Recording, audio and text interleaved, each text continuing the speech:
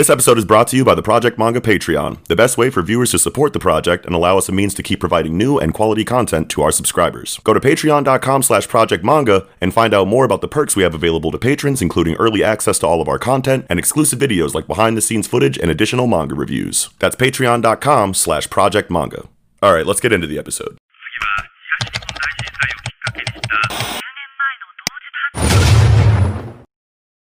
Alright, what's up, niggas? It's your boy, Noxay LeGlove, the bald head, light-skinned anime nerd.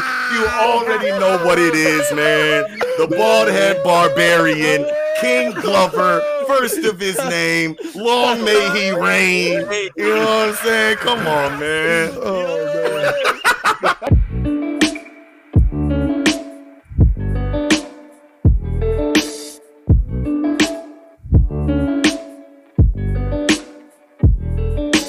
What is up, you guys, and welcome back to the Project Manga Podcast. I'm Noxy. What up? I'm Kiko. Igadu. And we are back with Tangential Tie-Ins. Tonight, met with a very special guest that we love having on the show. Back for the third or fourth time. We got Sensei LeGlove. How you doing, bro? Yo, man, I'm decent, bro. What's cracking, man? It's your boy, Sensei LeGlove, the bald head black anime nerd, the bald barbarian, King Glove, first of his name. Long may he reign, motherfuckers. Mr. Glove's office in the building. Yes. What's cracking, man? I miss you niggas. How y'all been? Fuck yeah, dude. Glad to have you back, dude. Great. Incredible. Hell yeah. Good, man. Incredible. Good. Super excited. Hell as yeah. you can see from the title or the thumbnail, tonight we are looking at best baldies in anime and manga. Niggas. So, you know, we had to bring Sensei back in so that Kiko wasn't alone. Jadakiss, we talking Guru. You know, hey. But yes, we're looking at hardcore cue What balls. the fuck is Ja Rule? We're looking at fucking what's another one? Chrome domes.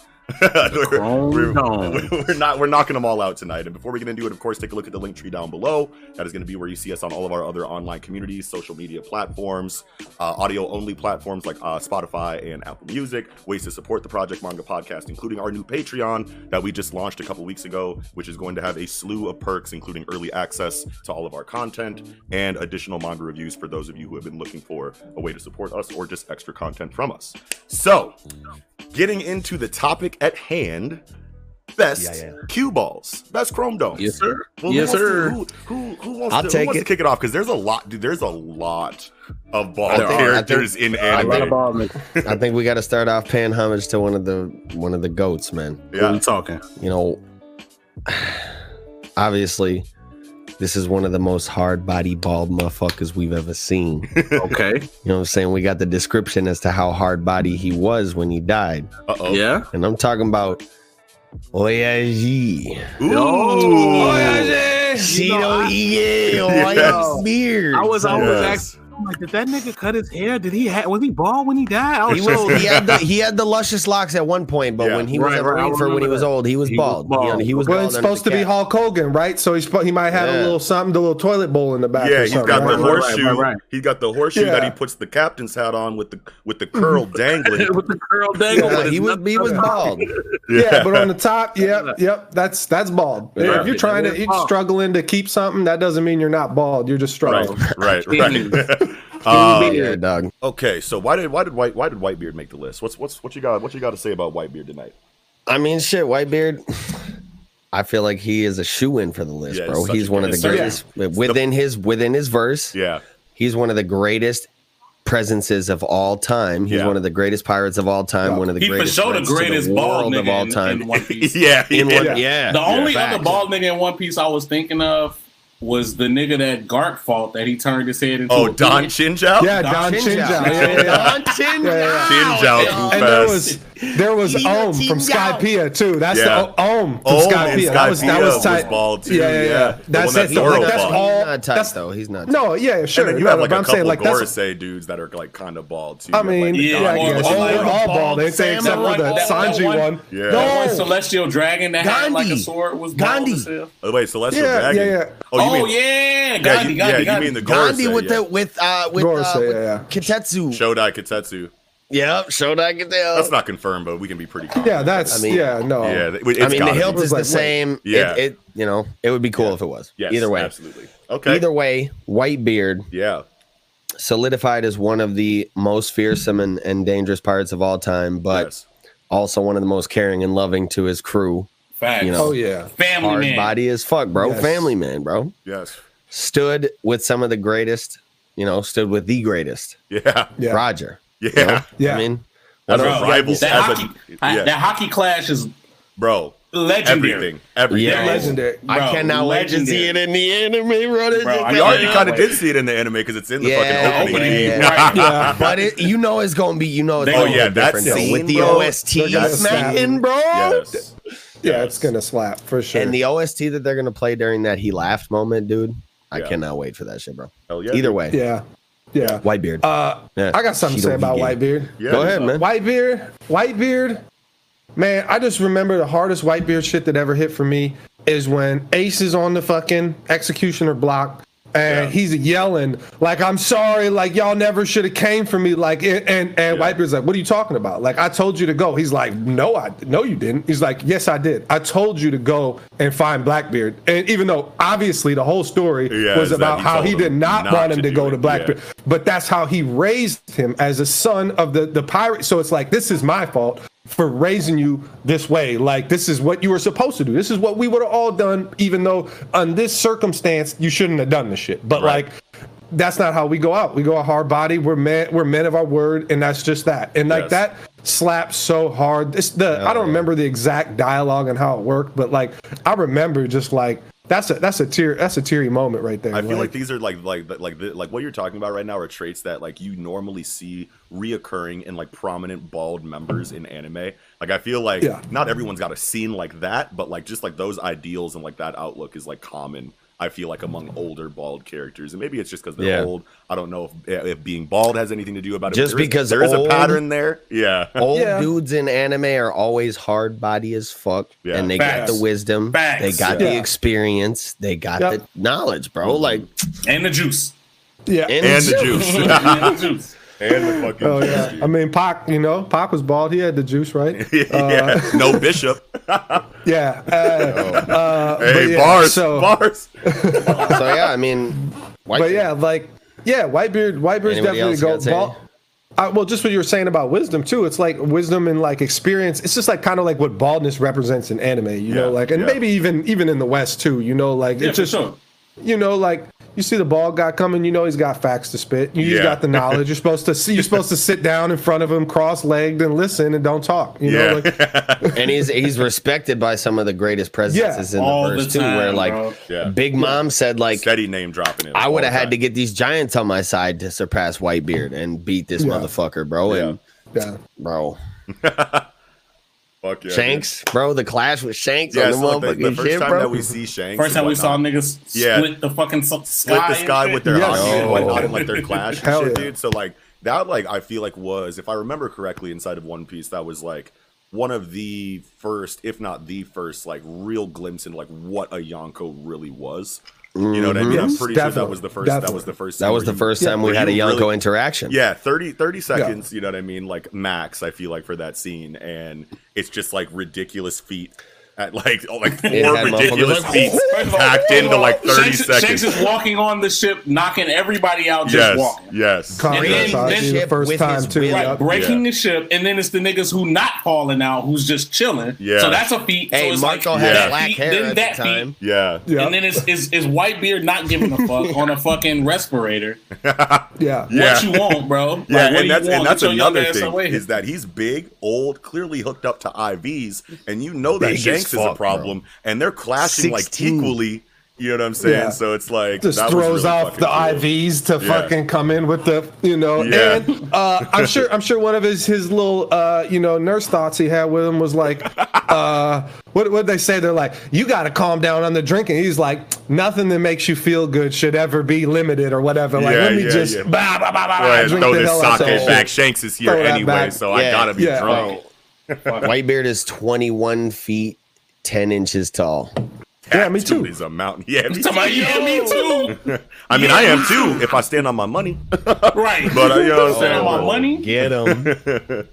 But yeah, man, fucking Whitebeard's an incredible picture. You can't say too many good things about him too. And he like went out in such a gangster ass way, like probably one of the best Last Stands. No scars on the back, bro. Yeah, he ate no scars on the back. Frontal, died on his feet. Like top 3 Last Stands. Facts. Yeah, I can't think of the other 2 if I'm being honest. we just did Last Stands. Like last time we did was Last Stands. We didn't talk about Whitebeard, and I thought about it afterwards, and I was like, what are we? That's disrespectful, bro. Right? I know. You can't fit them all. See, and this is what I gotta say about it is that.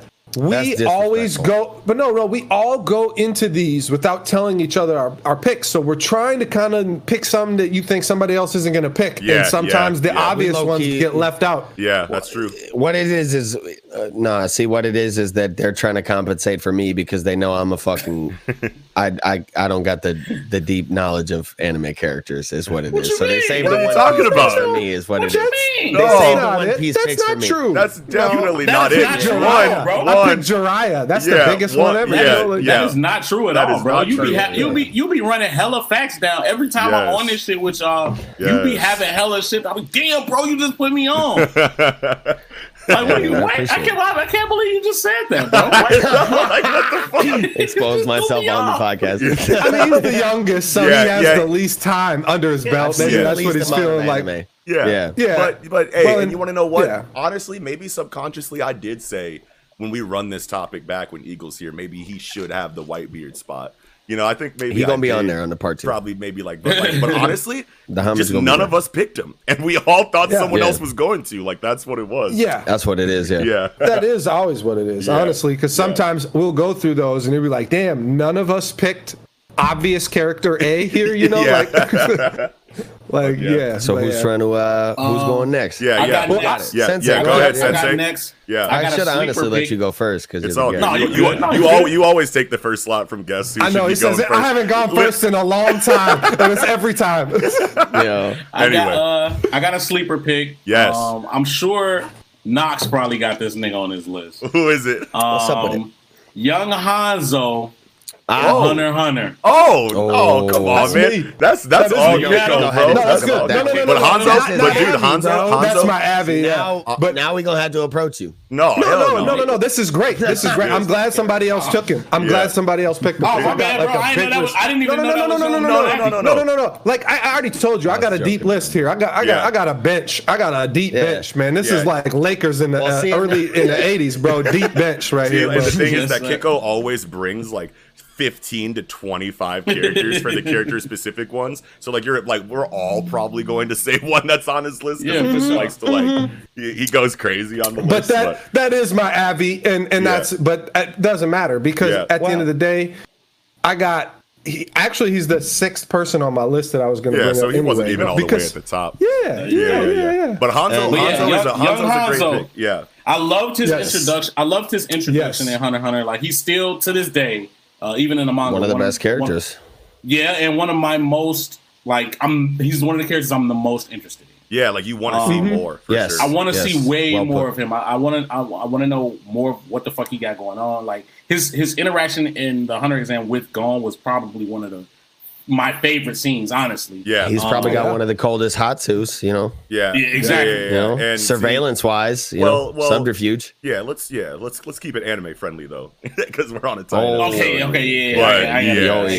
yeah, like his interaction with Gon in the Hunter exam was like one of the best scenes. Yeah, to me, in overall, I think that arc is okay. Like it's it's not it's a little above average, but it's not the most, you know what I'm saying, grandiose. It's the warm-up arc for sure. Exactly. You know, it's a great one too at that. Yeah, so in a kind of a mellow arc, he had a great moment and a moment that really kind of was a tone setter a little bit. So like, Killua had his tone setter moment. What's his name? Netero had his tone setter moment. Yeah. And then also Hisoka had a tone setter moment. But then Hanzo has his tone setter moment with, bro, this isn't the game. I will kill you now. You know what I mean? And he's probably the least important character of everyone else who got like one of those really prominent tone setter moments. So you're like, wait a minute, like this dude ain't a part of the main squad. He's not like clearly like very high ranking in the Hunter. Right, but he's breaking this nigga's arm. He just broke this nigga's arm. Okay, so what you mean? He's not the lowest character because there was that B chick that was Right. So like what we're talking about though. That was a tone setter moment. Sure. No, when she died, Hanzo. Yeah. In the Hunter exam. No, we're talking about Hunter exam. No, I'm talking about in the Hunter exam. I wasn't talking about like the whole show. I was talking about like her as a character that was less important, that had a tone setting moment. You know, I see what you're saying. I feel like her moment in the Hunter exam she was just like the device that let Gon's moment shine through in the snake. Yeah, with the snake pit. guy. Yeah, snake charmer. Like Hanzo herself didn't do anything. But the fact that she died, though, no.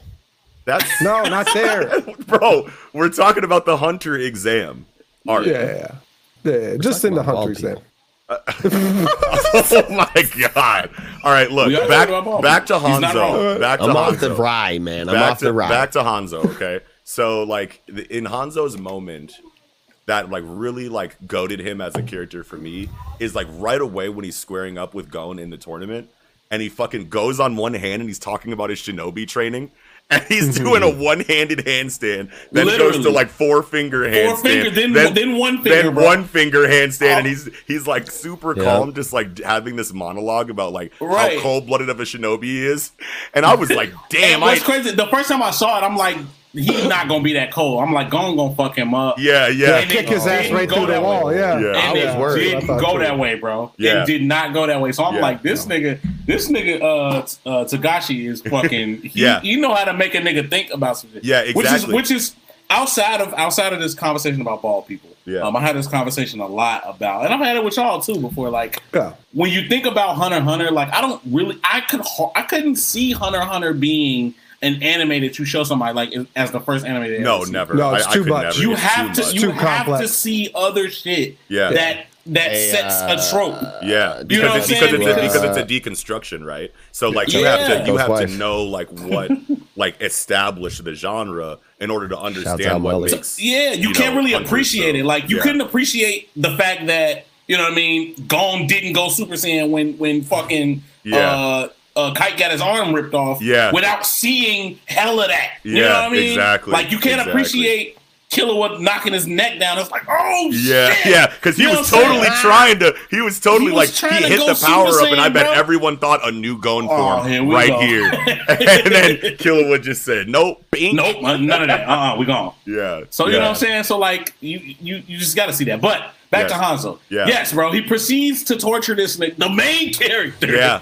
Torture this nigga, and like, bro, I breaks his arm. I will kill you right now. And I'm just like, yo. Yeah. What is going on? But then he ended up being such a caring character. Like you weren't expecting him like when he has his monologue about being a ninja and he's flexing and he's trying to be tight and you're like, okay, this dude is interesting. I want to know more about ninjas in this world because that's really fucking cool. Then you know you're like, okay, but Gon's about to beat him here. Maybe he's just a one-off character. No, then he beats his ass and you're like, okay, so he's just a piece of shit who's gonna beat up a fucking 12-year-old kid because he wants his hunter license. And then like he sees something in Gon and that like mutual like warrior respect like sets in and it really sets that tone for the. I mean, you see that a couple different times. I feel like before then even, but like that's just really cool that someone who like if you look at this arc in Yu Yu Hakusho with the bald character with the swastika on his head, like that Hanzo is basically modeled after Kazemaru. Like, Kazemaru. Yeah, like he.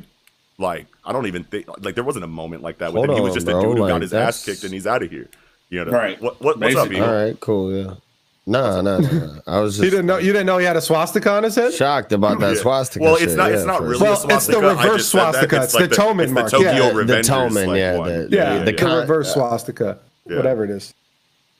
Manji. Yeah, I don't know, but anyway, fucking about so what you really even have to add to the part you're talking about here, where he sees something in Gon. Like the way the tournament is set up is the only way you can win is to make the other person give up. So he has to make Gon give up, and Gon will not give up. So Hanzo's like, you know what? I like this man so much, and he's never going to give up. I'm going to have to kill him, and he's going to die. So I surrender. Like I'm going to give up because I respect the man so much. The tournament, and I'm going to just it's losers keep going until you win.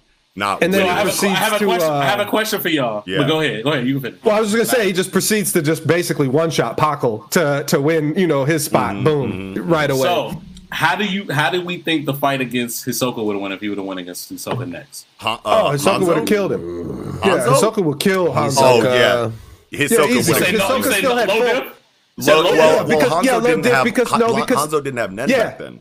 Yeah, that's the thing is that Hisoka has full bungee gum, full Nen mastery already. Full bungee gum. And I don't even think that he would have even needed to use it against fucking Hanzo. He wouldn't have. He probably actually, I want to believe that Hanzo is the type of dude who would have brought Nen out of Hisoka before. He would have bloomed on that ass. Like. Yeah, I feel like did Hanzo unlock his Nen later? Right after the 100. We got like a flashback. That's what I was thinking. Like how Wing. Wing tells him. Tells him like, "Hey, this is who." And because remember, like because the people that get to pass you on and like it's like the secondary proctors, I guess, of the hunter exam are all these random people that will teach you Nen, right? And so Wing already had all the information on who basically has learned Nen from their hunter class, because if somebody from their hunter class came to Wing could have trained them in Nen, and that would have graduated them to the actual graduation of the hunter, to go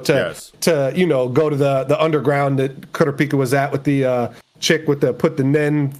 Can you see this? Up. Yeah. Can you see when this? He goes to go try to get a job or whatever. But Wing had information about like what all the other people who won their hunter's licenses have like gone and done since the last time we'd seen them. And he's like, Hanzo learned his Nen right away, went right back to his shinobi clan and got like tight. That's how you know. And you see him floating on a spike. You see him like I remember that. I remember that scene.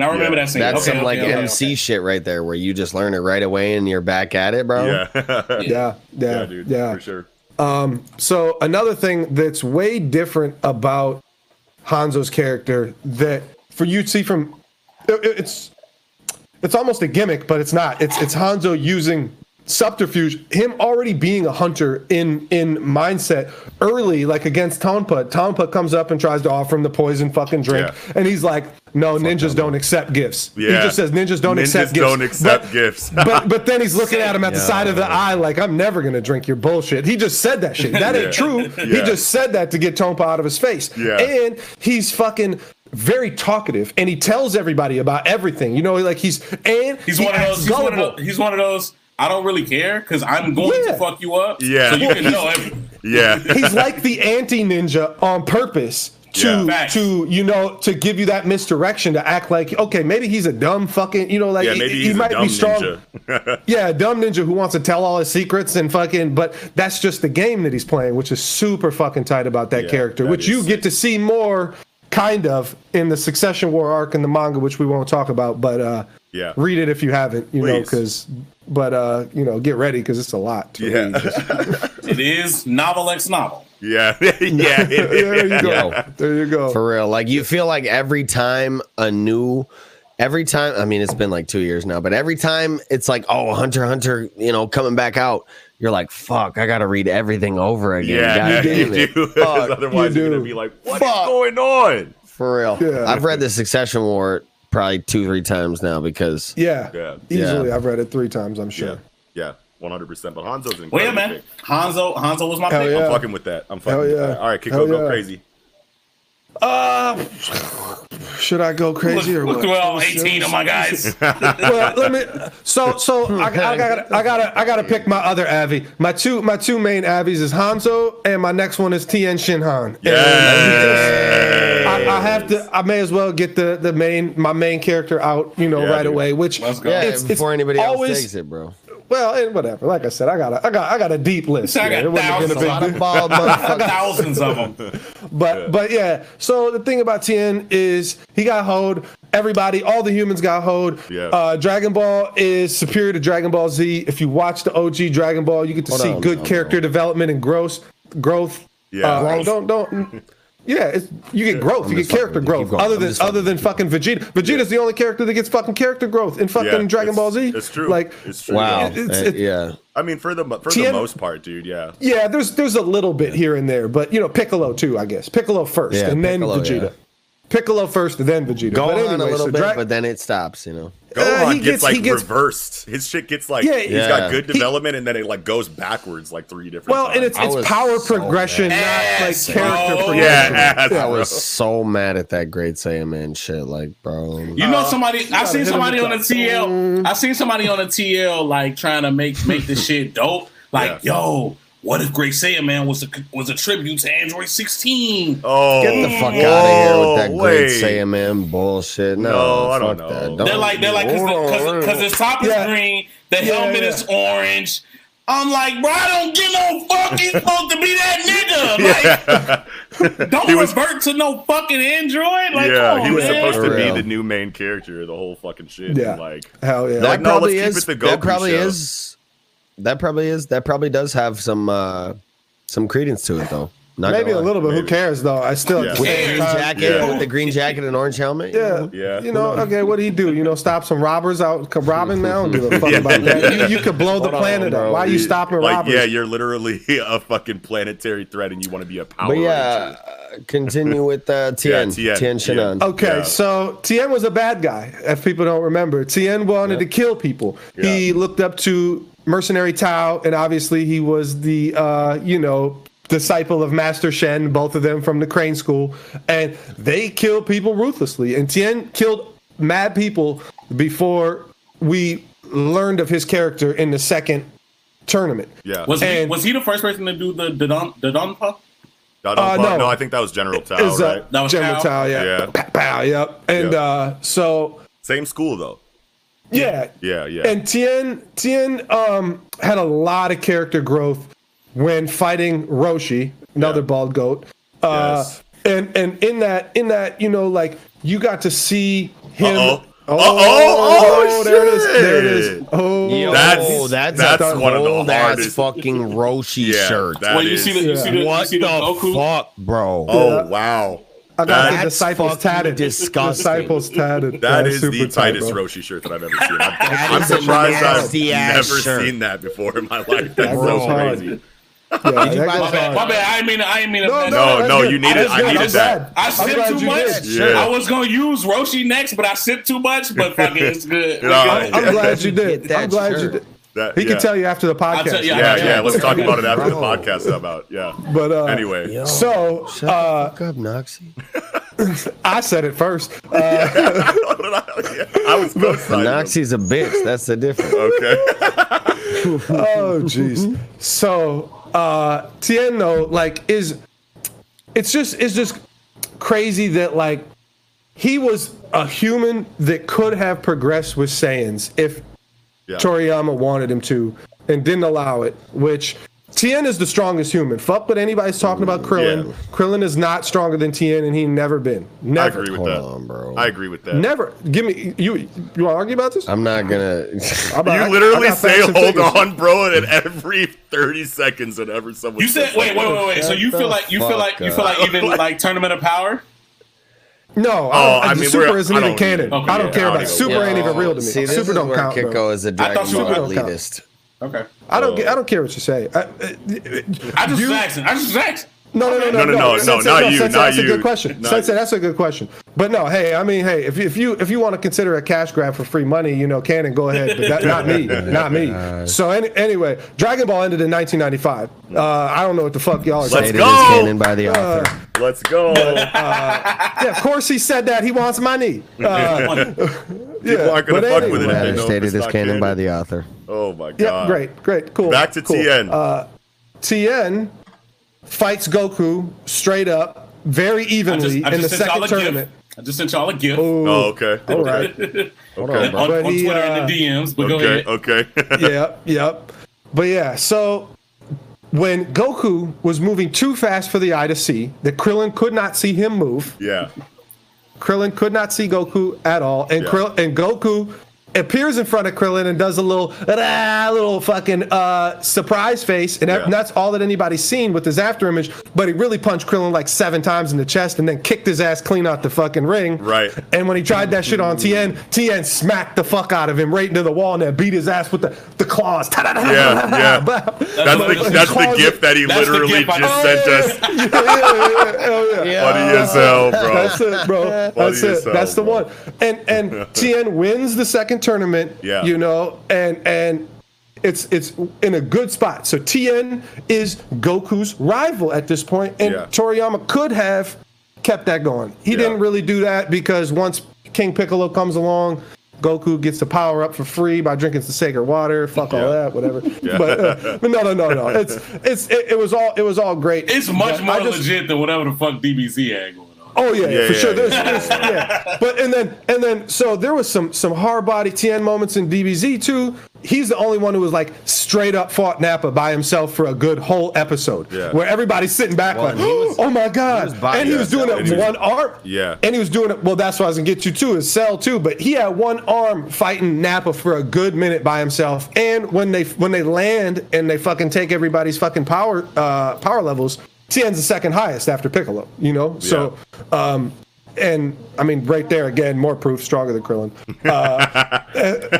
And so he fights and then basically kills himself with the tri-beam, the one-handed tri-beam on Nappa. That shit was hard body too, you know? Like, he's got a lot of hard body moments that, like, he comes in and basically gives his life because, and that's what's so tight about his character too, is that tri-beam, when Roshi's explaining it, he's like, that's an evil beam. Like, that beam isn't supposed to be used by humans because like that shit takes your life force directly from you. It's going to be a stronger beam than Kamehameha no matter what. It'll always be stronger. If we're putting out the same power output, it's going to be way stronger than Kamehameha because he's using his actual life force to shoot it. And like, that's what's cold-blooded too, when he was using it against Cell and just keeping Cell in the hole. Boom, boom, and Cell's trying over and over again, spamming it. That shit was lit. He was dying like shit. What's the crazy thing about like Dragon Ball, like kind of like we were talking about before the show started, it's like there are so many bald characters in Dragon Ball, you know what I mean? And not just like so many bald characters in Dragon Ball, but just like on the Z Fighter team. You know what I'm saying? Like you have known as bald like niggas. Tien, Krillin, Chaozu, and Piccolo, like and Roshi are all on the Z Fighter team. Yeah, like what's up, Eagle? You want me to hold on for a second? Nothing. I was telling you hold on and not really like go into the characters too deep because motherfuckers might bring them up later. Oh, I mean, I was just listing off bald characters on the bald ones in the Z Fighter team. Yeah, for sure. But yeah, man, Tien's a good pick. Did you guys have anything else you wanted to say about him? Goat. No. Yeah, Goat though, for sure. Oh, wait, Goat. one more thing. Yeah. Most copied move by everybody in the series, Solar Flare. Facts. I mean, besides Kamehameha Wave. Well, that's not copied. That's trained. That's taught to those people that all use it. Where like Tien uses Solar Flare. Yeah. In the second tournament, Goku steals it in the second tournament. Goku uses it again. Krillin uses it on Namek. Like they all get Solar Flare. You know, like they start using it after they see Tien use that bitch. And I mean, that's actually a good conversation to have. What is the most copied move or duplicated move in all of DBZ? Because Destructo Disc is up there. Solar Flare is up there. After Image is up there. Kamehameha Destructo Disc. Yeah, because Frieza used it. Vegeta used it. 18 used it. Vegeta used it. A form of it, but only Krillin uses quote unquote Destructo. Yeah. Well, it's literally the exact same attack with a different color. I mean, so let's not act like Toriyama has a diverse palette of abilities in the series, bro. He was trying. He was trying his best, dude. He was trying. Yeah. Galagun, like who would come up with that? Yeah. But Tien's Galagun was called, bro. Yeah, absolutely. Okay, so it's on me, right? Yes. I feel like I just want to get this out of the way, and I want to talk about Saitama because Saitama, gotta get serious on the serious punch. Yes, and I feel like Mr. Soka. Yeah, I like Saitama because like I feel like he's one of the few characters, and I can't even really think of any other bald characters off the top of my head that has such a specific reason why they went bald. And that's like such such a part of their real life character. Like everyone is just like like there are young characters, there are bald characters that you see flashbacks and they're young and they had hair, but then like them becoming bald is just because they got older or whatever. And then you have Saitama here who just did so many push-ups his hair fell out. So it's like I always thought that was a really cool like idea, you know what I mean? The caked Baldy. Yeah, you know what I mean? Like that means he's got Baldy in his hero name, right? Yeah. There weren't a lot of like very prominent or very like popular bald main characters of series like before Saitama, I feel like. And then to give him like such a funny but like an origin for his baldness that made sense to some degree for a gag manga. You know what I mean? Like that it wasn't just like I've always been bald or I shave my head or something like that. But that dude's the fucking goat, bro, and he's such a fucking cool character. I love him. And I feel like his baldness might have been like detrimental to his success if one didn't write him so beautifully inside of One Punch Man's like story and like just like his entire character dynamic. I feel like it doesn't matter what he would look like. You know what I'm saying? Like that's just a really fucking cool story and really cool premise and really cool character. And I don't know, man. Something about that motherfucker. He's got like more charisma than like any other bald character that I've literally. Even though he's just like depressed and like monotone and like stoic. Him coming in to save licenseless Moomin Rider. Right. Yeah, Moomin Rider. Yep. Was like one of like the best moments. Yeah. In the series, but like just. Good fight though, nice fight though. Yeah, just like I'm like this nigga is a real nigga. Like, yes, I love this nigga. G, like, straight up, bro. That was his realest moment up until that point. For sure. Yeah. You're like, fucking this dude is a hero. Yeah. Nice fight. Just sit back. I got you. Like, other than that, up until that point, it was just him just happenstancing on to niggas that he was gonna punch in the face. Yeah, you know what I'm saying? But right there, he really entered that heroic light. You know what I mean? Sure. Like. And he just was unnatural, you know what I'm saying? Like, it wasn't anything that he's like, oh, man, I'm a hero now. I got to go save somebody, you know what I mean? Like, this is my time to, like, no, he was just like, it was so, it flowed so well. And so, like, you could tell that this is what he was meant to do, you know what I mean? From that moment right there. Absolutely. What you guys got something to say about Saitama? I mean, like, anybody can jump from the moon and back, right? Just out here. I'm going to hold my breath while I'm outside, out in space. Yeah. And just jump back. Like, you know how disrespectful, bro, do you know how disrespectful that shit is? To get kicked to the moon. Yeah. And then look around like you don't know where you are and then hold your nose. Yeah, and then like, just jump back. He's like, oh, I'm in space? Is this where I am? I should probably hold my breath. And see now, that goes into like what I've kind of like been talking about like just how strong Saitama is. Like, does Saitama even need to breathe?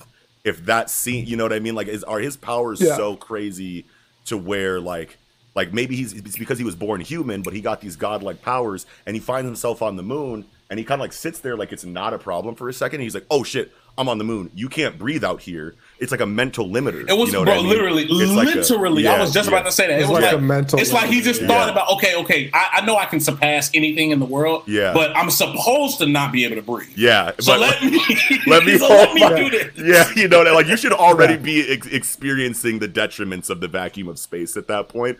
But he was totally like.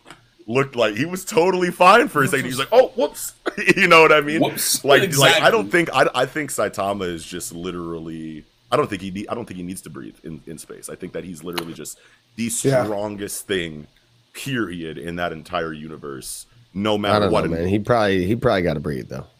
I mean, only because he feels like he has to breathe. Exactly. It's kind of like Superman, right? So like Superman, comes from fucking, Krypton, comes to Earth, gets raised by human people, and then thinks he has to drink water and breathe oxygen and eat food. He can literally survive entirely on sunlight alone. And it took him a long time to shatter those mental limiters of what humanity means. He could literally just exist. You just need sunlight. That's it. That's all Superman needs. He can never eat again. Yeah, he could. Yeah, he doesn't. Yeah, you know what I mean. So maybe because of how how influential the West is in One Punch Man, maybe that's a dynamic that they took from Superman and gave to Saitama, and we just don't have that confirmation yet in the story. But which Saitama being Superman is not out of the realm of it could easily be the inspiration for exactly. That's. I mean, we don't really know because one is a gaggy, manga writer and whatnot, but we just will never. I don't know. Will we never know? It's hard to say. It's like with One Punch Man, are we ever going to get a fight? I mean, Boros was the closest thing we're going to see to a challenge of Saitama. It did do something to him. He did have to, turn it up But like, even we just saw like Orochi in the manga, and he fucked Orochi up. Like, it's just like it don't even. Wait! With a normal punch. Yeah, with a normal punch. It wasn't even a serious punch. It wasn't even a serious punch. He's like, what was that? A normal punch. Yeah. What, nigga? Like, not only that, it's like I punched the whole underground fucking area, fucking, and to obliterate the whole underground, whatever. The whole spot he punched him, like fucked the whole monster association up around him underground. Saitama is a different nigga, dog. Yeah, super different. He's different, bro. And you know, like, will we ever get like confirmation on like that's an interesting thing you brought up, Kiko, because it's like, will we ever get real information about like the origin of his superpowers, or just like anything else that's how strong he is? Is there anybody who's ever going to be able to really contest him? Yeah, you think that one wants to give that to us, but like at the same time, it's like it is gaggy. But even if it wasn't gaggy, that's such an intense dynamic of the story and such a huge mystery that like I could totally see one like never answering that question and like and leaving and just ending it. Ending it. Let us be appreciative of everybody around Saitama. Appreciate Saitama for what he is. Yeah. And then just there's the story. Like I can very well see that playing out. But at the same time, supporting characters are trying to crack the code on Saitama. You know what I'm saying? They're trying to figure out what it is about him that makes him so special. So it makes you think that eventually we're going to get that information at the same time. So it's like, I don't know. And they just never figure it out, and you're like, what? Yeah. And Saitama is dealing with the depression of being an unstoppable god, basically. Yeah. And that he has no challenge, and like life has no meaning to him. So like you gotta get like there has to be a resolution to that somehow. And maybe he just gets over it, like, you know, psychologically, like, hey, I guess I'm just God. Yeah. But I just really just want to like live in my apartment and play video games with King.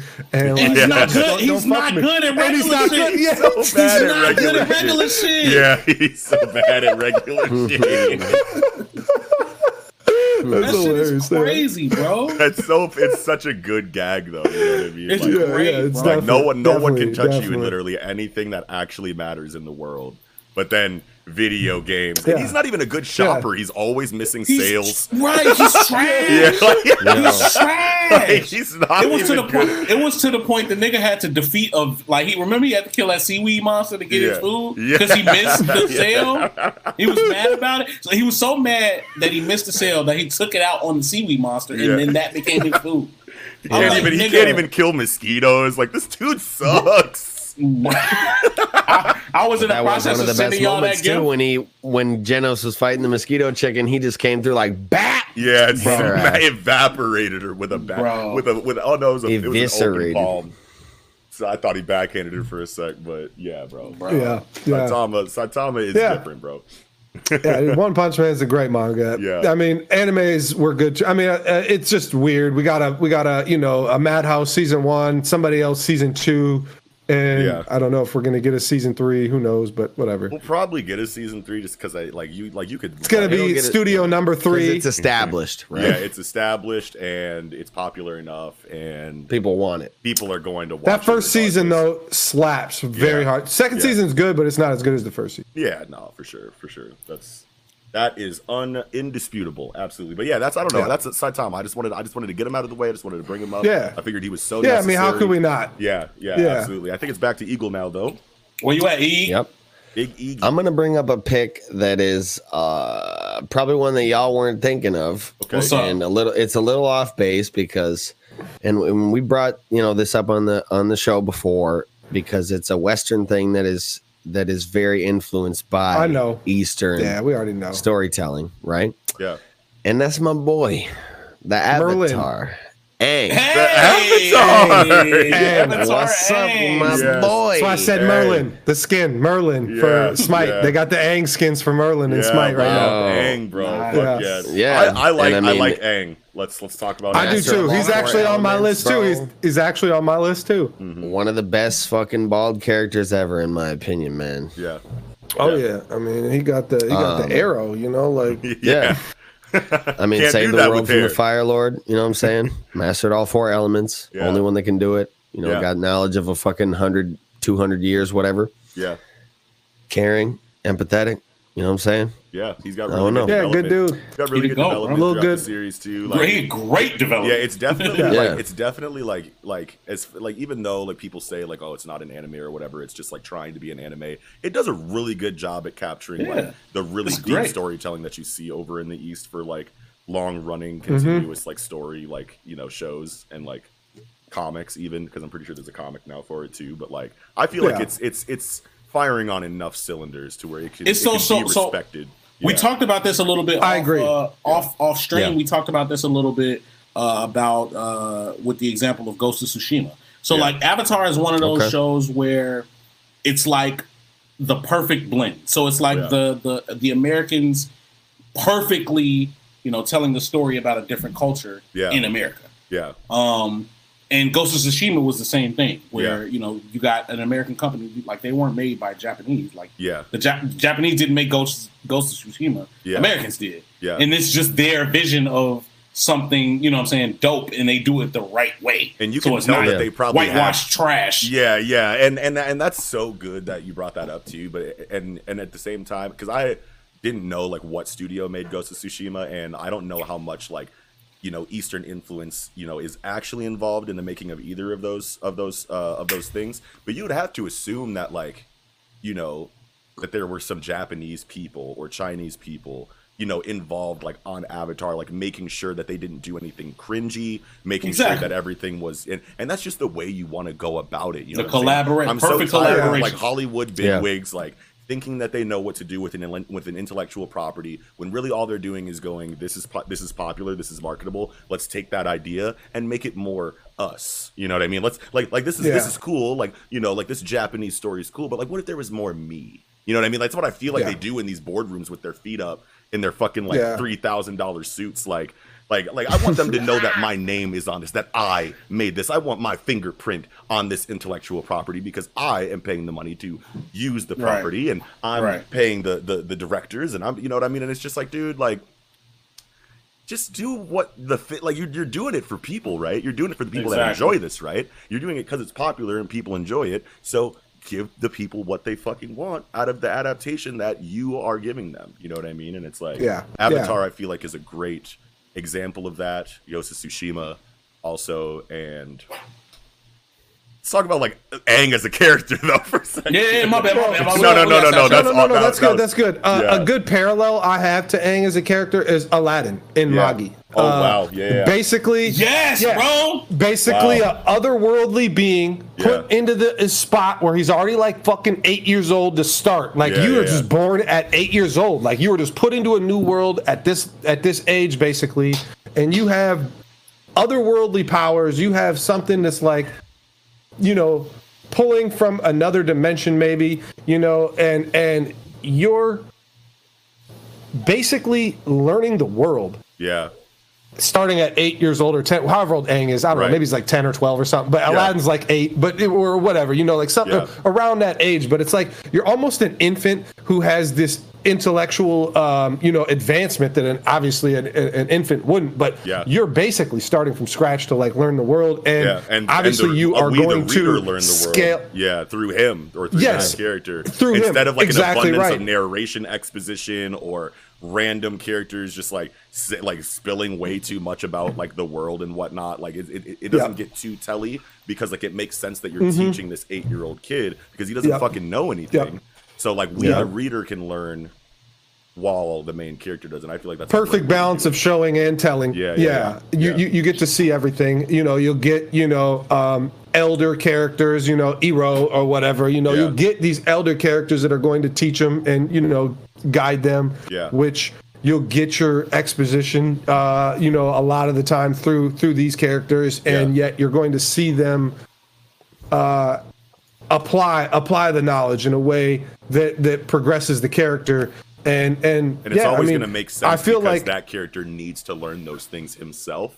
So exactly. Yeah, that's just the best way to do it. Yeah, it is. It makes sense. It flows cleanly, and you're just learning the world as the MC does, and it doesn't feel forced or anything like that. And I feel like that's just very good proof that Avatar definitely mirrored Eastern storytelling and did a great job of it. Yeah, absolutely.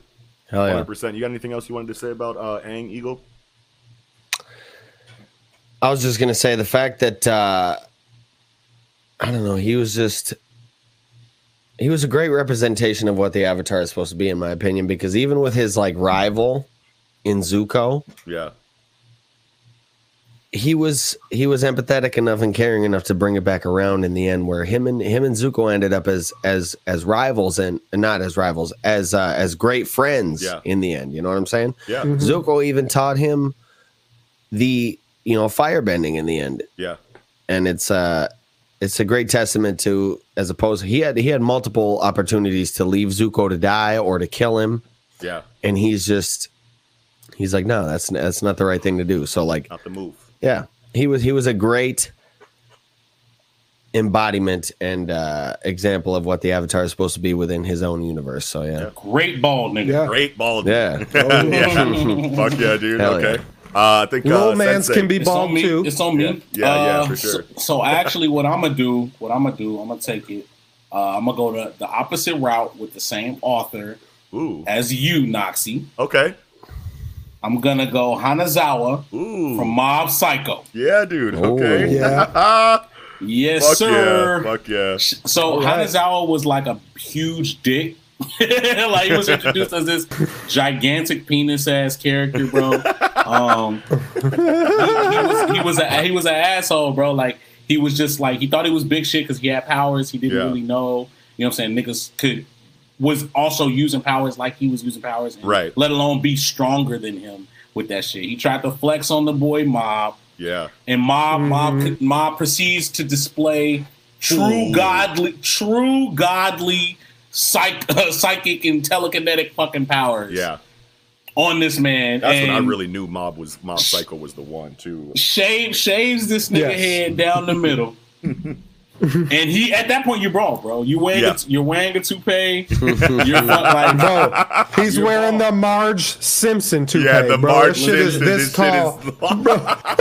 It killed me, bro. I was dead. I was dead the whole rest of the series. Every time he jumped I'm out, bald. You think I'm bald? No, I got more hair than ever before.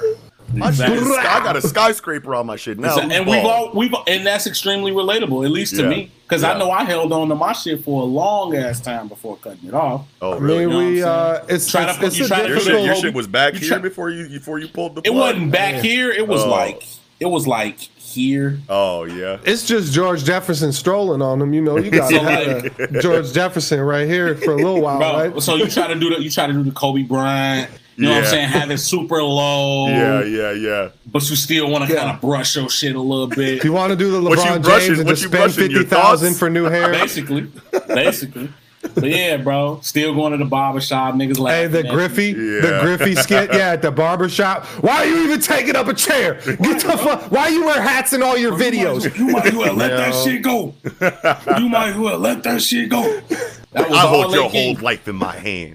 I was all they give. So he was super relatable because you know what I'm saying. It's a lot of bald niggas that don't want to let that shit go. It's a lot of niggas that's going bald that don't want to let that shit go. Yeah. A lot of niggas that used to have hair that don't want to let that shit go. Yeah. So he's extremely relatable. He comes back. He is a good guy. Participates in one of the best fights in season 2 of Mob Psycho, in my opinion. Mm-hmm.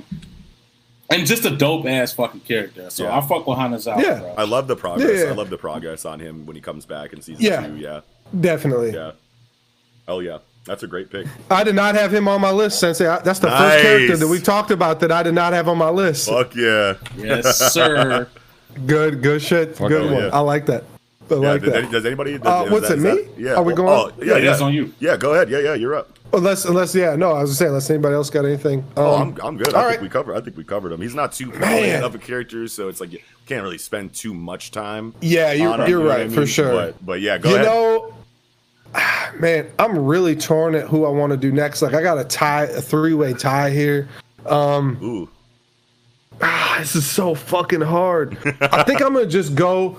I'm gonna go with Alex Louis Armstrong. You know, let's go with him. Like let's go Armstrong out in this bitch. Let's flex and you know, I'm about to punch my beautiful alchemy right into your face, bro. Like and break your whole shit, bro. Dude, he has so many good moments, bro. Like. Oh my God! Yeah, no, go ahead, get in your bag. I'm just like so hyped that you brought that up because I didn't even think. Yeah, I mean, Armstrong. Yeah. Me and Sensei. We've had this conversation before about like Full Metal Alchemist 2003 versus Brotherhood. Yeah. And I've seen 2003 more than I've seen Brotherhood, so sometimes it kind of runs together with me. But what I remember, it's definitely in both. It's definitely in both for sure. But I think Brotherhood kind of glosses over it. It's like the first fight where like Scar runs up on Ed and Al, breaks Ed's arm, in the alley, breaks like a whole in the alley, breaks like the whole side of Al's fucking armor, and then Armstrong just comes in, just blah, punching the motherfucking spears, the little rock spears at him. And Scar's like, he's like, Ishbal, please help me. He's got alchemy and physical ability. I ain't never seen this shit before. Ishbal, please help me. Like he's praying. He's praying for his life. Like, and it's man. And there's so many tight fucking like moments with like Armstrong just being, man's man out here, like I remember one time one of the like Chimera dudes is like smashing him up against the wall and he's like dragging his face on the fucking wall. And then fucking Armstrong like slams him on the ground, picks him up and starts dragging his face on the back, wall. Like tit for tat, eye for an eye. You ain't gonna do me like that. Armstrong was so tight, bro. And it's just like the regalness of him and like how like of a gentleman he is. And then there's like so many times, at least what I remember in like 2003, where it's like, okay, he's like jovial and like a comic relief type character. Yeah. But then I remember like him grabbing Ed's hand, like when they're about to like go separate ways, and grabs when they're about to shake hands, and like really grabs the fuck out of Ed's hand and is like, "You're foolish for looking into this, Edward." Like, and it's like he changes like, wait a minute, from what a is jovial this attitude to so serious. He's like, "You need to stop immediately. Like, you are fucking up, basically." And it was so serious. Like I remember it hitting so hard, like where he just grabs the shit out of him. Like, "No, you ain't leaving till you're done hearing my words right now." Like I know, like because he almost plays like a Maze Hughes type, like let's lighten the mood because everything's so fucking serious and dark. But like, don't forget, I've seen some shit, and you gonna see that like I got experience under this happy-go-lucky, jovial front that I'm putting on here. Like I am, like I am this kind of guy. Like I am funny, you know what I'm saying? I am someone you can kick it with and drink with all night. But like when it comes down to business, you know what I'm saying? Like I'm the one you want in your corner. I'm going hard. I get to it. Yeah, absolutely. He definitely does. I remember another time too where like he's punching fucking those like spears or whatever, like the cones of fucking spikes towards Ed and Al when they're trying to run away. And this is 2003, and I don't know if this is canon. I know they're trying to run away from the military at this point, but he hollows them out so Mustang could blow them up in the middle, and they shrapnel and fucking a bunch of them blow up all over. That happens. And I remember Ed saying to him like, "That's an effective technique. I bet the Ishbalans really fucking didn't like that," or whatever. Like they and bro, you could see both of them just like, man, they're just hurt, man. There's so much feeling in that show, and like the way that a character like Armstrong is so, like we said, like he's just a fucking comic relief character for a lot of the time, and he's just, here to lighten the mood, and jump in. People will say some shit that's like really super dark and serious, and he'll just be like, "All right, well, it's my time here. I'm about to flex, I'm about to, But see, that goes back to what we were talking hit about. him with that flex was a person. Yeah. But that goes back to what we were talking about on like the Last Stands episode, right? Like how like Spike like kind of like puts on a front because he's running from like a troubled past that he has, you know what I mean? And he's like, it's like a coping mechanism, you know what I mean? So like all of that, like definitely, like jumping around and like being, like everyone look at me. It's the Louis Armstrong show, or it's the Spike show, you know what I mean, or whatever character that does that. It's probably like some kind of coping mechanism for their traumas, you know what I mean? And and it's like when you're like talking about like genocidal like invasion of like nations, you know what I mean? Like that's a lot of weight to carry. So like, if you don't want to fucking go crazy or do something, out ridiculous or dark, you know what I mean? Like you probably want to mask that with a very lighthearted demeanor, you know what I mean? Otherwise people will be able to read you like a book, and who knows what kind of situations those will bring about, Yeah, and Full Metal Alchemist just means a lot to me personally. Like the whole thing, like especially like in 2003 when that shit came out on Adult Swim and shit. It's like we were in Afghanistan, like fucking the 9/11 just happened and shit, and it's like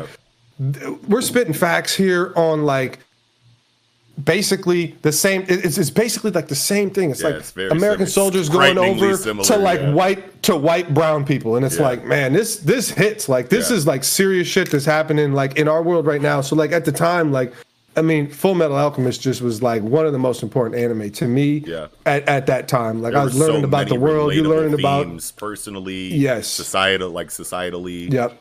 Religion wise, fucking we knew what you was going for, bro. Yeah. I was like, wait a minute, this is a word, right? Societally. That's not a word. Societal.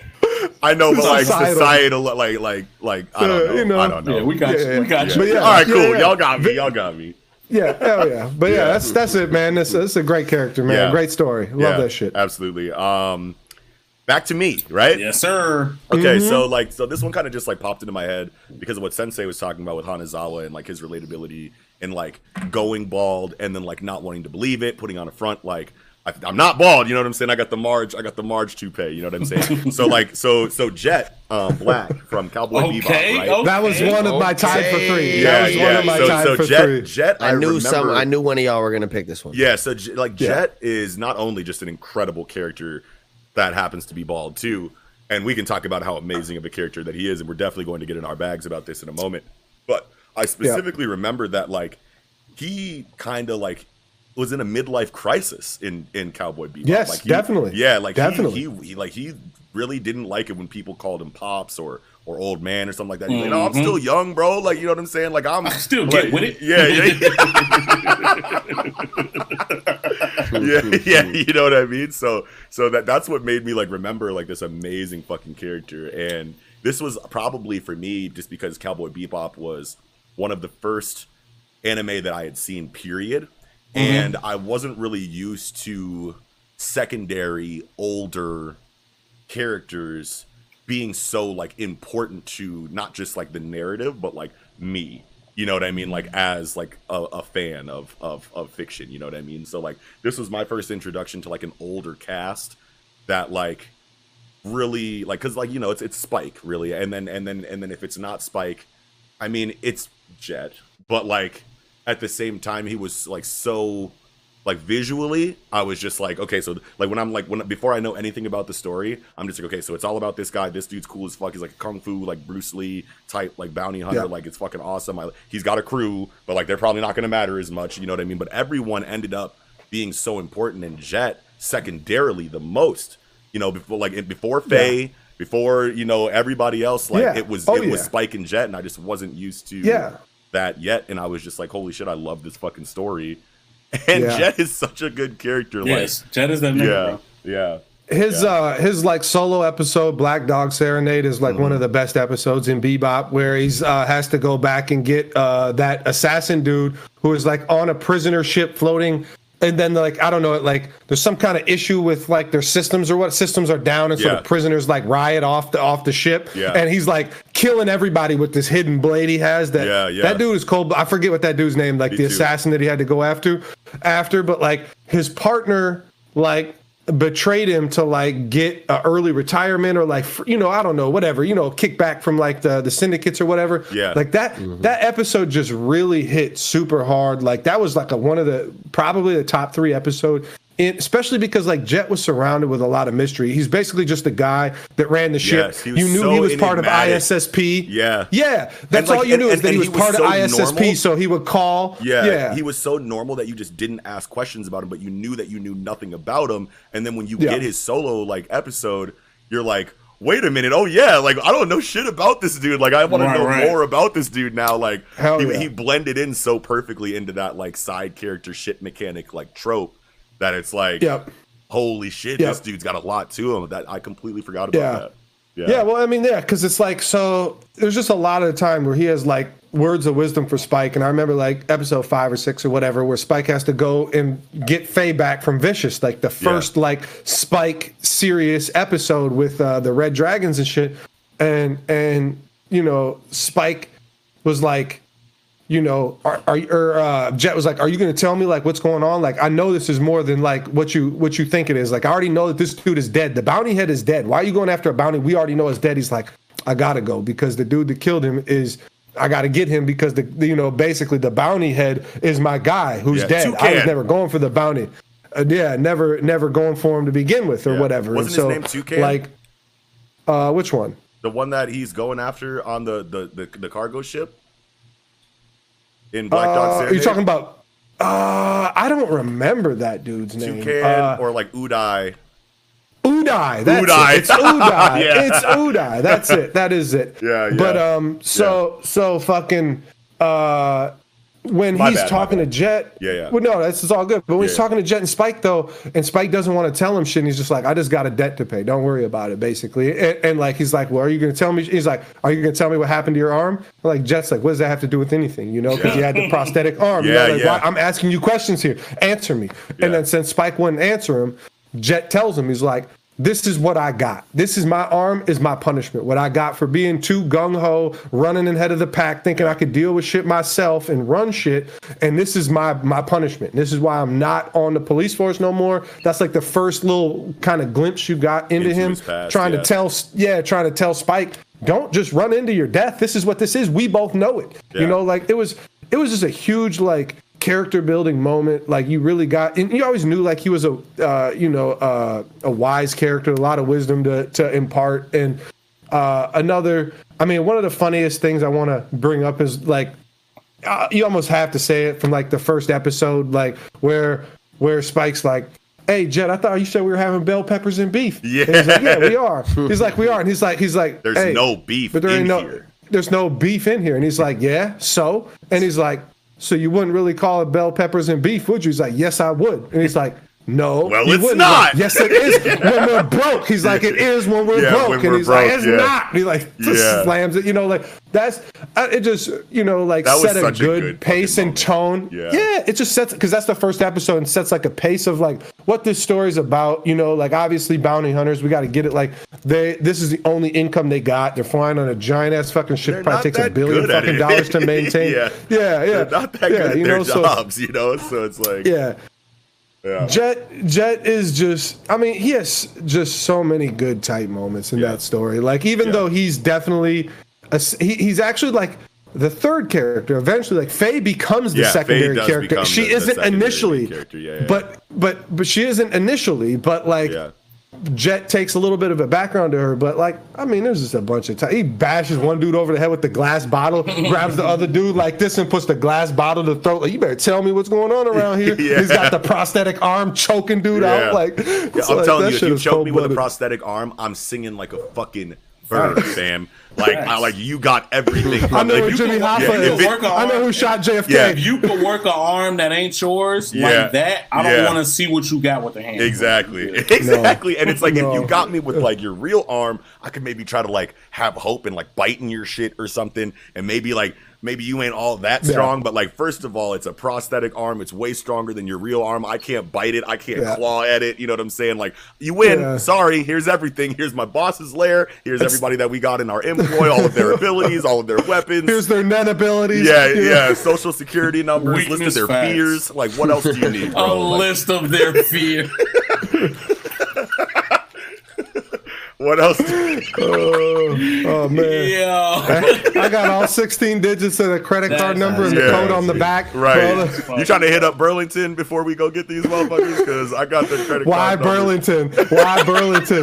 Burlington's the hoodest store ever. Like, why Burlington, bro? First like, one that came to mind. Bro, I got a legit fur jacket from Burlington at one point. For $20. Of course you did. For $20. It was legit $350. But you got it for 20. Not at Burlington. Yeah, it was $350 at Burlington. Oh, they had that was a $7,000 jacket. Yeah, and they had it in a big ass glass case with fucking gold lining and lights on it. On the outside with like some chinchilla fur, bro. Oh my God, what is that doing there? They brought that out the back room. You're lucky you got to buy it. It wasn't definitely was not chinchilla fur. It was like some golden fur. It was probably some faux shit, but. Oh my God. Okay. Yeah. All right. So I got to tell you some shit about that jacket after the podcast. Yeah, for sure. Absolutely. Okay. So, for the sake of time, I feel like we should go around one more time. Bitch ass Tommy. So we'll go one more time around. But I feel like we've been having an incredible conversation so far. Yes, great. A lot of like a couple obvious ones, couple not obvious ones. That's the balance that. Is that another complete rotation? That was another complete rotation. So it's on you. This will be final round, though. Final round off the ride, bro. Okay, yeah, we know. All right, so let's hit us with your last. Noxie getting annoyed as fuck. Eagle, what do you got for the last round? Man, I didn't know I figured this was gonna be like an episode kind of, where we were just gonna be like ringing them off real quick and shit. Yeah, so you should have a big and we list. weren't gonna get a lot of conversation off about each one. Can I suggest one for you? Can I just bring off a few like wait, lightning round. Time out. Eagle, wait. Can I suggest one for you that I feel like you could snap on? Like I just have a good one that I don't want to do, but I feel like you can snap on. Yeah, give it to him. Kaseki from Dr. Stone. Oh my God! Hold on, bro. I know Dr. Stone is your shit. That's why bag. I wanted to like. That's your bag. How did you not think? Let me bring up a few lightning rounds. Yeah. Right. Fire off some lightning. Another bald motherfucker from One Piece. Yeah. Okay, a couple got brought up earlier. Yeah. Shin Zhao. Yeah. You know what I'm saying? He's greatest gold hold. right. Greatest. Hey, he had to in the world. Yeah. The only one hit that you can with break that. shit, whatever. You know what I'm saying? Cool.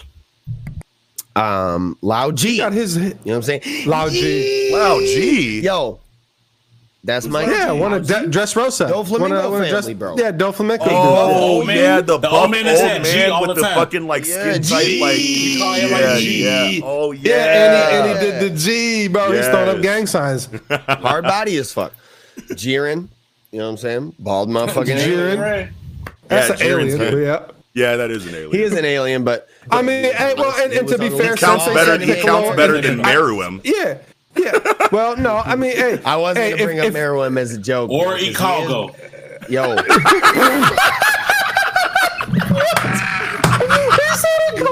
come on, man. What? oh, he's an octopus. That's crazy.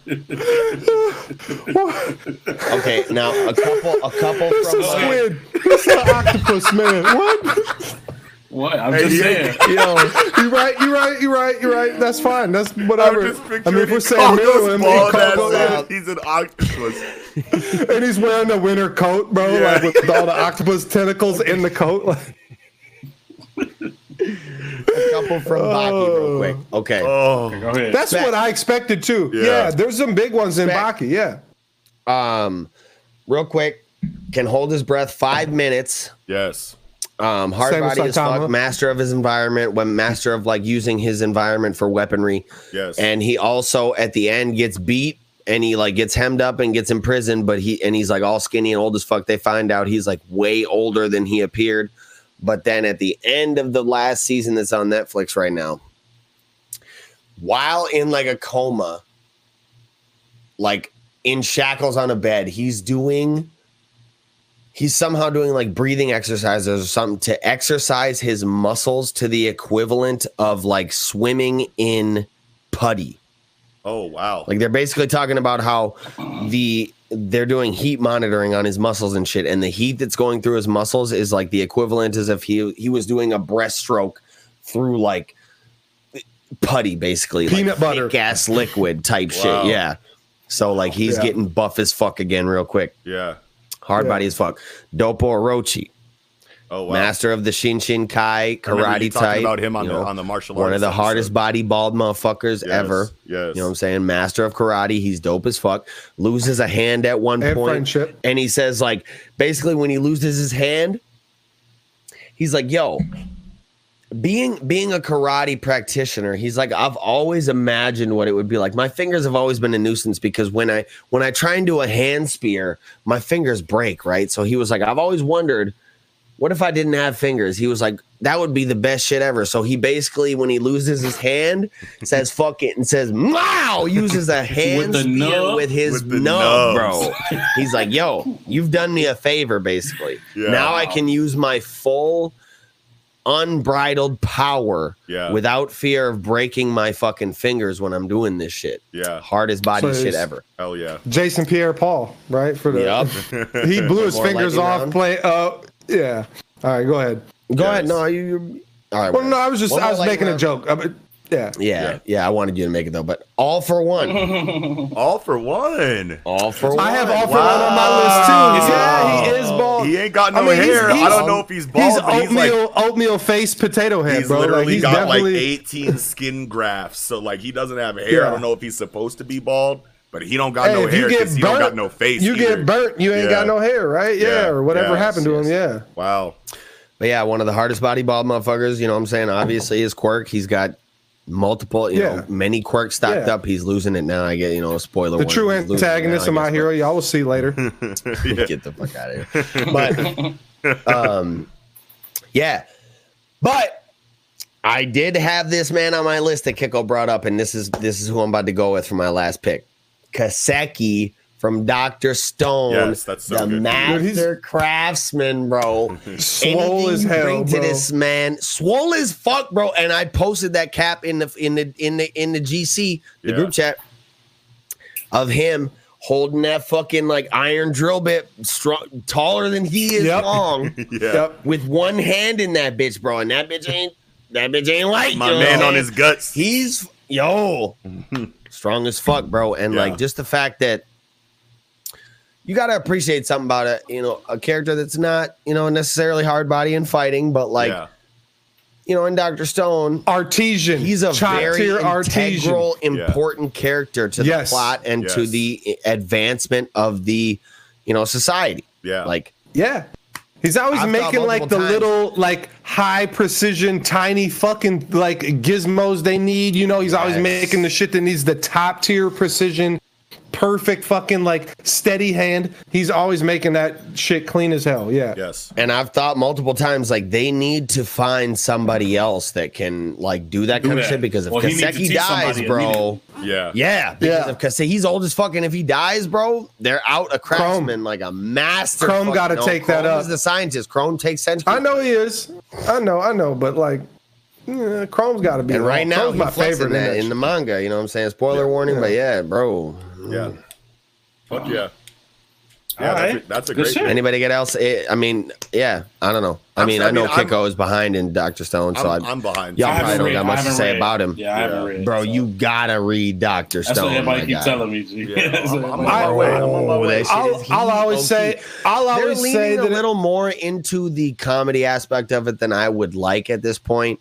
And I think they've eased back on a lot of the heavy explanation. Because at first, if you start reading the manga, you'll notice at first in the manga, when he's explaining like scientific processes to shit, he really goes like super fucking in depth. And I think at a certain point, the editors told him like, "Yo, tone that shit back, bro," because you'll notice it gets a lot more kind of simplified at a certain point, and they start leaning way more into the comedic aspect of the series. Yeah, that was my worry of the story, especially in the anime. Yeah, that was always. But it reminds me a lot of JoJo in the anime, which I like a lot because JoJo. I'll stand on this fucking hill. Noxie will say, "Oh, you only seen 3 anime," but JoJo, and that's not true. Me, bro. First of all, the thing about Noxie is, JoJo is to this day, and I'll stand on this hill, the most entertaining anime in terms of pure entertainment and having fun watching something. Yeah, I agree. JoJo's most entertaining anime I've watched to this day. I agree. Yeah. I mean, entertaining is a good word to use for JoJo. Dr. Stone reminds me a lot of it.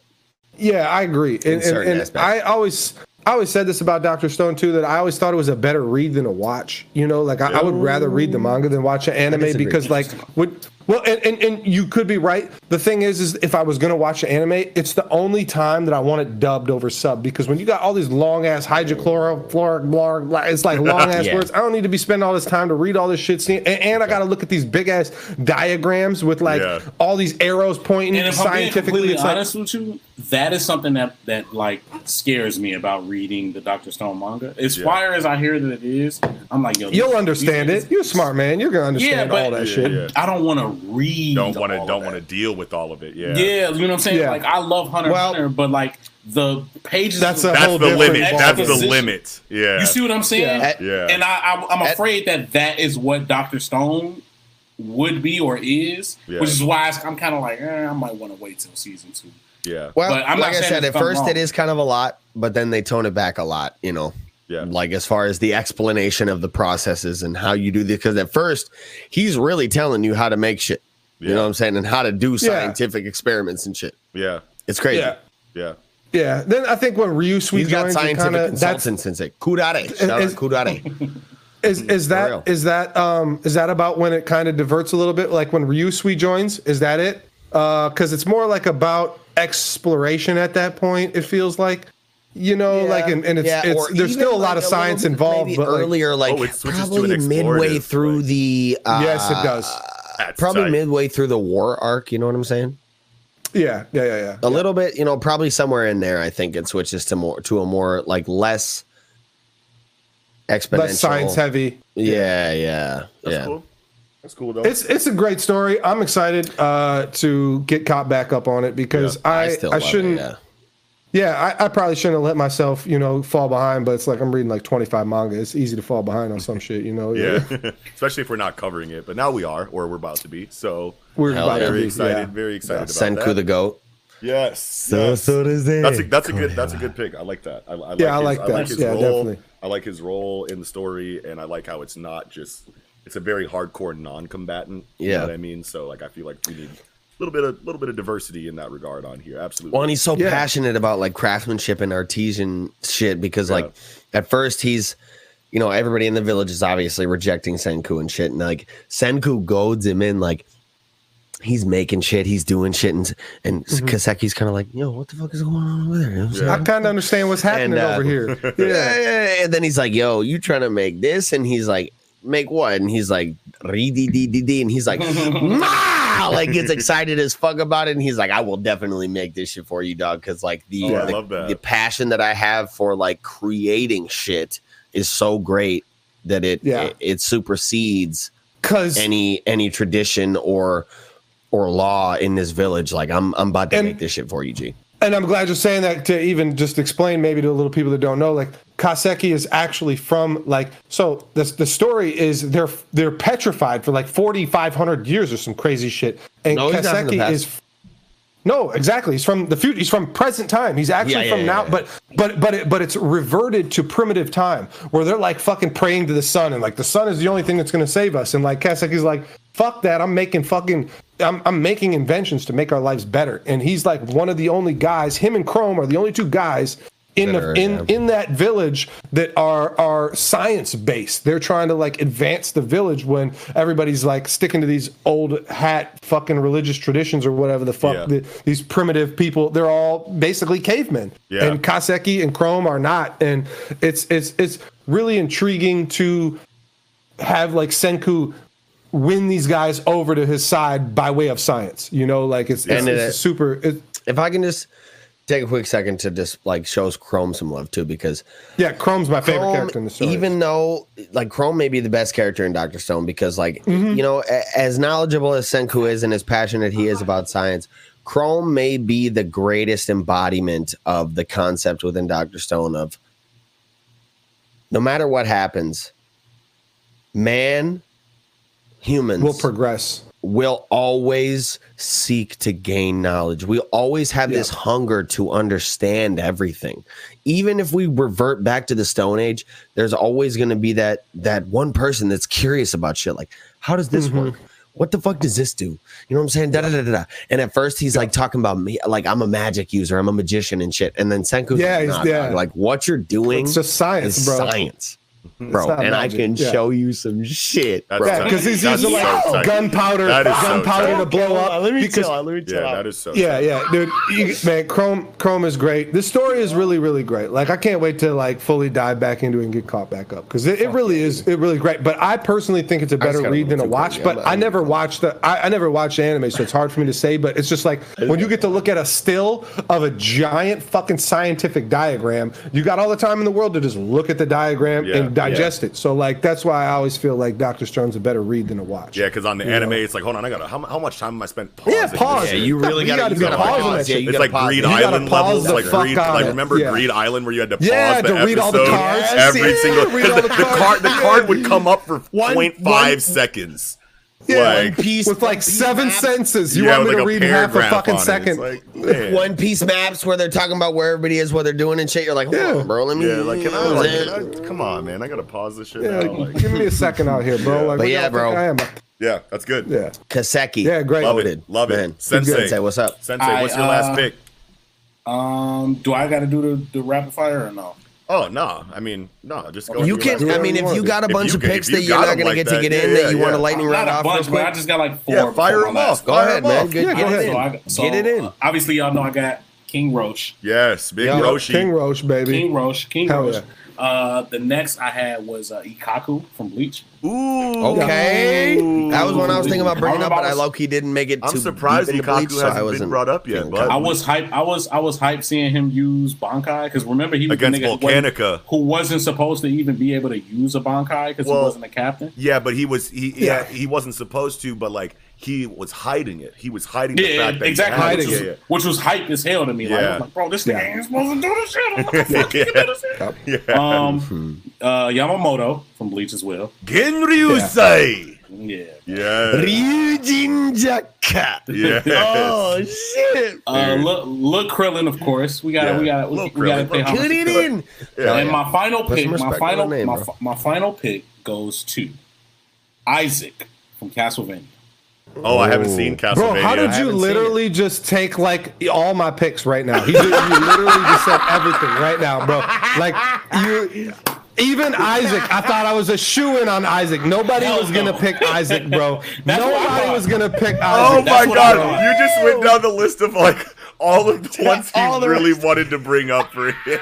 My bad, G. That's so hilarious. Hey, fuck you. No, that's good. My bad. Hey, you know what? First of all, Sensei is the only one who gets to take my picks because y'all got too much hair, so you're wrong. So like, no matter what you say, you're wrong. It don't matter what you guys say. That's facts, though. Yeah. Let's go, bro. Let's go. But yeah, man, Isaac from Castlevania, bro. He's easily. Go ahead. What you was about to say? Oh.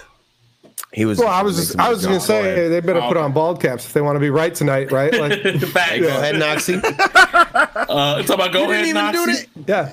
Oh. You didn't even do the intro with them. Okay. No, anyway. But yeah, Isaac, bro. He's easily the best character in all of Castlevania. Okay. I know you guys haven't seen it, but he's very good. Isaac is very good. Yeah. Isaac is a. I guess you can say he's a side character, but the story goes in a way where he becomes a main character. Yes. In a side part of the story focuses on him for a good chunk of it. Yeah, definitely. Yeah, and it really fleshes out his character a lot more, and you get a better appreciation for him as a character. Yeah. I fuck with the like his the way he what did you say about me earlier, Kiko? The way he commands, like his commanding presence. Oh yeah, he commands his presence. Yeah, definitely. Yeah, because bro, especially with he is a human who's running with all of fucking all these vampires and shit. Demons, demons, and he is just as much of a prominent figure within all of these. Other than whatever I forget the chick that like he was like she was running shit. I forget what her name was, but like she was very scary. But other than that, like everybody else, it was almost like you had like your little squad of your like commanders or whatever, and him being one of them, being one of the Forge Masters. That's what he was, right? Like he created like devil fucking gear for like the vampires to use, the Forge Master and shit. Like he was a super fucking tight character. Just and that he was like abused by his former Forge Masters so much that like he grows this huge hatred against humans, and all humans are scum, including himself. Including himself. Yeah, he'll even say it's like I don't deserve any of this. Basically, he's like you could kill me right now, and I would deserve himself. He would like beat himself, like ritualistically as like I don't even want to say a coping mechanism, but just something that he did to just like I guess maintain his sanity. Because he consistently feels as though like I don't like Kiko was saying, I don't deserve to be here. I should be dying, and to like bring himself back, like he smacks himself with like this leather whip with like spikes on it. He like beats himself. What do they call that? Yep. Yeah. Just like in the just like whack himself. Like in the Da Vinci Code and shit. Like the dude who's beating himself on the cattails, the leather cattails. Oh, is that what it's called? Yeah.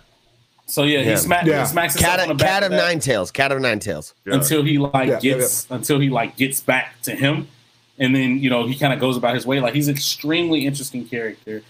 He's also black, so shout out, the black people. You already know what it is. Hold on. You know what I'm saying? Let's get it. Very strong character. Definitely. You feel me? I can't breathe, man. Black Lives Matter. Yes. Facts. Shout out. So yeah, man. Isaac, bro. Castlevania, that shit dope. Love that. Love that. I might have to actually peep Castlevania finally. It's a really good watch, bro. I know, it's a really good watch. I know, and everyone tells me it's so hard. And Isaac's not in the first season. In the first season, only like 5 or 6 episodes, but I swear to God, the first season of that's as good as anything I ever seen in my life. Second season is great. Second season is great. It's that it's a little longer. It's more exposition heavy. Right? Yeah, it's Netflix original. And the second season is exposition heavy, so sometimes it feels slow, and that's why people kind of give the second season maybe a little too much flack. But the first season is just so cold-blooded that once me personally, and Noxie, I know you're the same.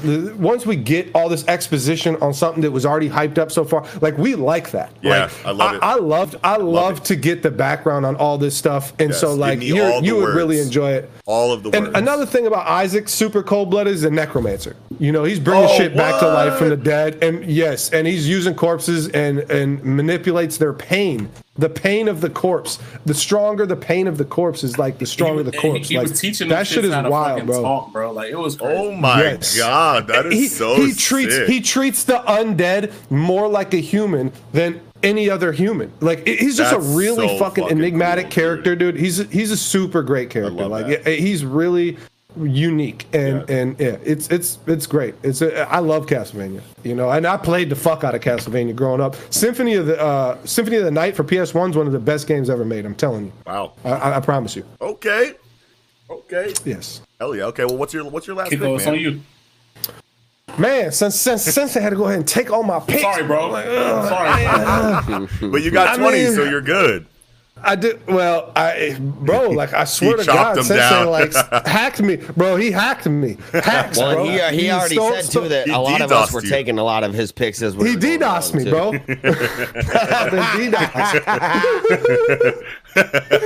Did we actually use that? Hey, it's just funny. I think we should tell the story, bro. No, I feel like we should just tell it a little bit because we don't really say it. We use that term a lot. Noxie had no idea what DDoSing was, and he just thought it was regular hacking. I thought it was just regular hacking. He would call anything that happened to you DDoSing. It would just be so hilarious. Anything weird that we thought wasn't supposed to happen. Anything weird that happened in the game that we thought what wasn't supposed to happen. I was like, is he DDoSing? Is he DDoSing us right now? DDoSing? It was hilarious. All right. One big one I still have for my picks that I can run with.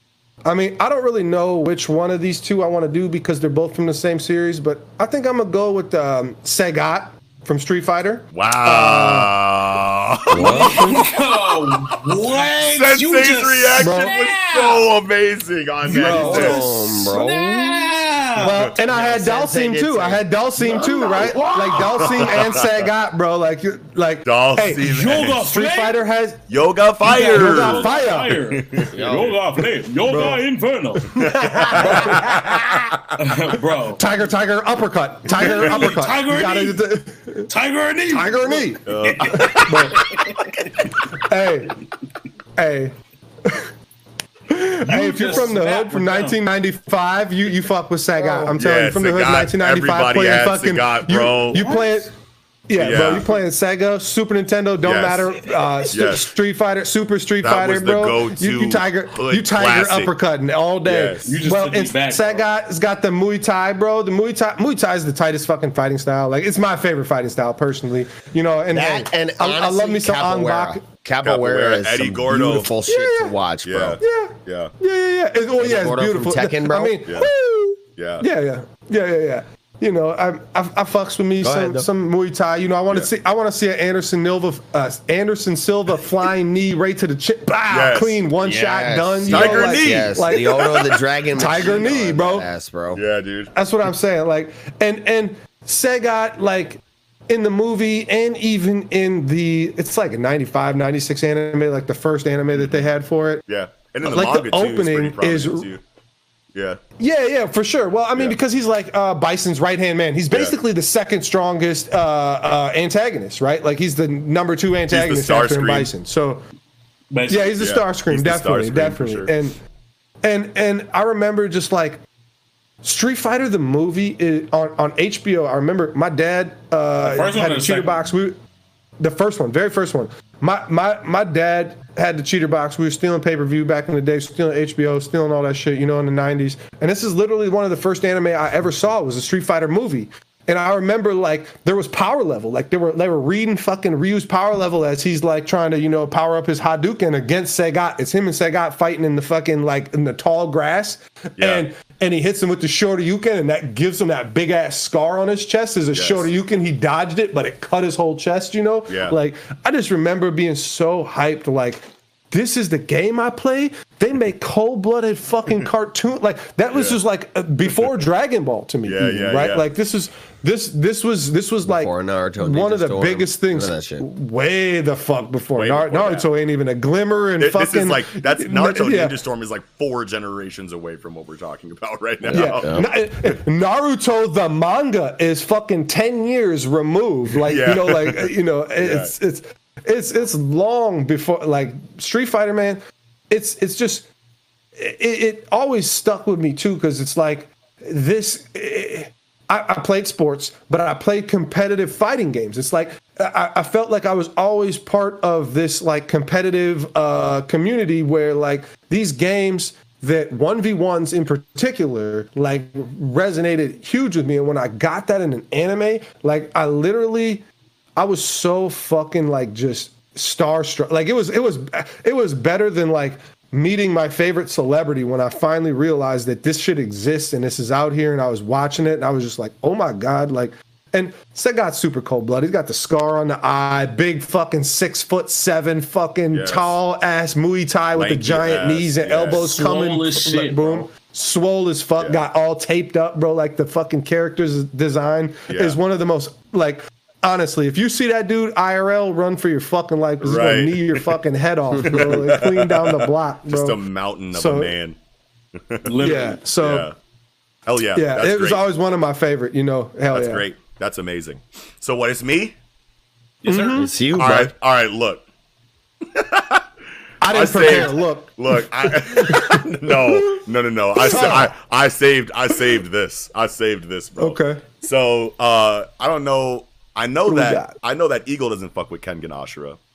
I know that. Hold on. I know that Kiko dabbled. I know that Kiko I should read it. I should read it. You should. I'm not one of the motherfuckers like you that picks a side. You know what I'm saying? I'll read both. Hey, all I'm saying is that Tokita Ome ain't getting pissed on is all I'm going to say. But look, all right, since you had to bring it up, I mean, my MC could never. You know what I'm saying? But look, all right. But, so Kengan Ashura is incredible. I've been reading it on Twitch for a while now. I'm on volume 13, so I'm not too far. But for this Best Baldies episode, pretty far. That's pretty far. But I think there's like 25 volumes in the first part, and then it goes into Kengan Omega, which is ongoing right now. But I'm with the shits, bro, and I'm gonna tell you right now, there is a motherfucker inside of this story that is so drastic, fam. His name is Muteba Gazinga, and he's an African assassin. My God, now bro. Look, bro, he's the scariest fucking guy ever, bro. Fam, you will. Now that y'all are saying this, like, I'm surprised y'all You've heard of him. Anybody from the Breaker, because I'm sure there's some bald dudes in the Breaker, there's right? not too many bald characters in the Breaker, but there's Dokkan Wrong. I know, You're that's my tweaking. bad. That's my You're bad. tweaking. I'll take fault for that. But I was trying to be anime only. All right, I'm trying to be anime only. That's fine. You're right. Hold on, bro. Like, you're right. No. You're right, and it's fine. But Muteba Gazinga is cold-blooded, and after I'm done explaining this character, Sensei, you are going to go read this manga, fam. Okay. All right, now look. He's an African mercenary assassin. And he has so many bodies, fam. Like, and he's a master of silent killing. He's a master of subterfuge. He's always got a harem on him. He's a big, black, like dark, super alloy, dark shine looking dude. But he's got tribal tattoos all over his shit, fam. Yep. All up to his head, all over his face, all over his neck. He got Sasuke curse technique, curse mark all over him. This motherfucker is swelt, G, and he's always got hoes, bro. And like when you're introduced to his character, it's in during a tournament, and he's just on a bed, lamped up with like 16 bitches, and fucking like, and that like that's how you're introduced to his character. Then he goes into his fight. Then he goes into his first fight after he's been hyped up like since the beginning of this tournament arc. Like every time you see him, he's doing some like, holy shit, what is that motherfucker about type shit. So when you finally get to his fight and you get his backstory, they show an assassination hit that he's been called for as a mercenary, and it's all of these like pirates on this like ship, and they have like these motivations that are like kind of fleshed out. You're kind of agreeing with these pirates on like what they're doing and why they're raiding this ship, and you're like, oh, okay, Somali pirates, Somali pirates, and you're like, okay, so he must be rolling like with these dudes if I care about these characters so much. Nope. After they have their monologue and their motivations are established, the fucking like boat starts shaking, the waves start crashing. This motherfucker shoots out the fucking ocean like an orca and lands on the fucking top of the ship, doesn't say no words, kills all of these motherfuckers, bro. Brutally, savagely. Like, I'm telling you, fam, and you're like, holy shit, that's one of the craziest backstories you see at the time. And then they always give you his backstory before they go into the fight that he has. And he goes into a fight with this maniacal serial killer that has an amazing background as well. And you find out that he wasn't even born a human. He killed everyone in his dojo. He fucking like is just a maniacal, tongue out, like venom, like kind of like serial killer. So it's like this perfect like bout of like this ruthlessness versus ruthlessness, and it's such a visceral, raw, brutal, one of the best fights I've ever read in manga, bro. Like, I'm telling you right now, fam, like, you need to see it.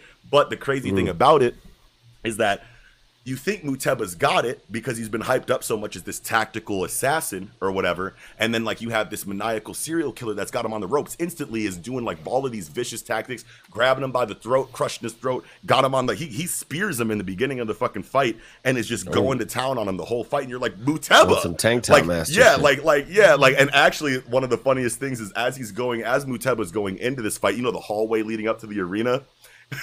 The hallway leading up to the arena, as he's like walking out stretching, you can see him like super tiny at the door going out of the arena at the end of the hallway, and then it pans down the hallway and it's just like 6 or 7 girls like naked on the fucking like ground, because he like, I don't even know like what he did to him, but like he just maybe walked past him and like triggered some kind of like sexual like pleasure of some kind, because that's just like his aura.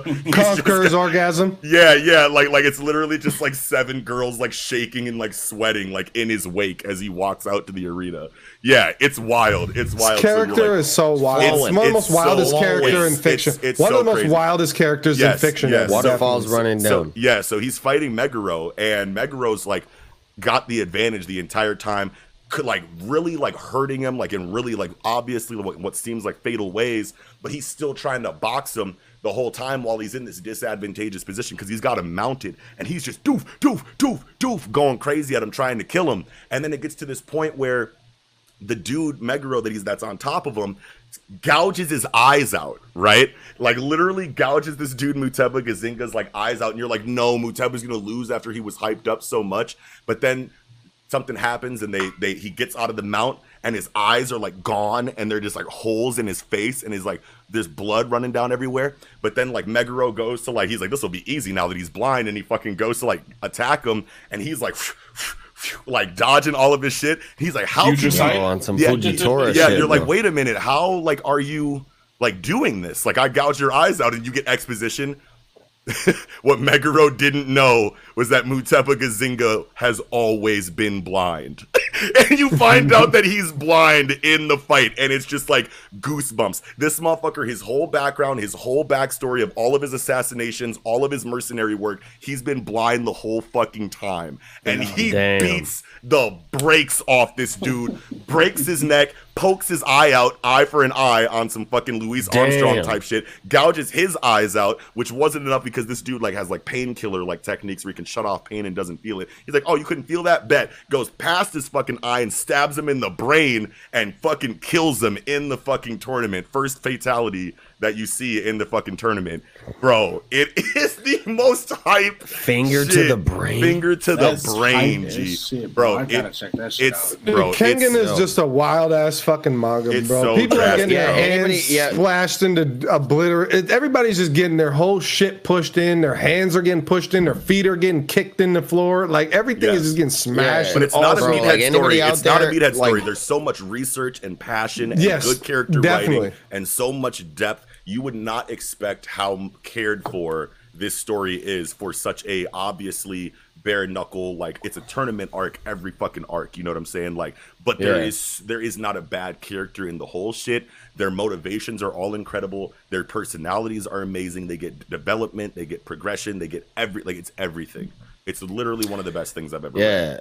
Anybody out there like Kengan and Baki, both worth a read or a watch. Me personally, Baki I think has become one of those anime for me that I'm just gonna wait for the seasons to come out. I don't need to read the manga. Anime is fucking tight. But Kengan, Baki, both worth a read, man. Yeah, absolutely. Both worth a watch. But I had to go out strong with that. I was so hyped on this. Bro. As soon as I was like, you got to monologue a little bit there because none of us knew shit about it. Yeah, I had to paint that picture for you guys. This is how Noxie strategically sets it up on the tie-ins to where he always gets to go last. You know what I'm saying? He bides his time. He draws us into his pace. You know what I'm saying? Well, I like to let my people, get in their bag. You know what I'm saying? Because it's like if I'm gonna host, you know what I'm saying. I don't want to be like, all right, now me. You know what I'm saying? But I like to be the anchor in that regard because I'm going into that outro anyway. So I knew about Muteba. Yeah. Okay. So you did get that far. So you did get that far. Okay. Yes. You ain't know shit about Muteba. All right. Anyway. No. Kiko was reading. You don't know shit about Top Knots, bro. Yeah. Top Knot buddy. Top Knot buddy. Right here. Yeah. Well, hey. You ain't got no Bato more jutsu, like, so actually, you more take like that top knot off. I'll cut your top knot off your head. More like Arthur from Fire Force. You do look like Arthur from Fire Force a little bit. No cap. Calm down.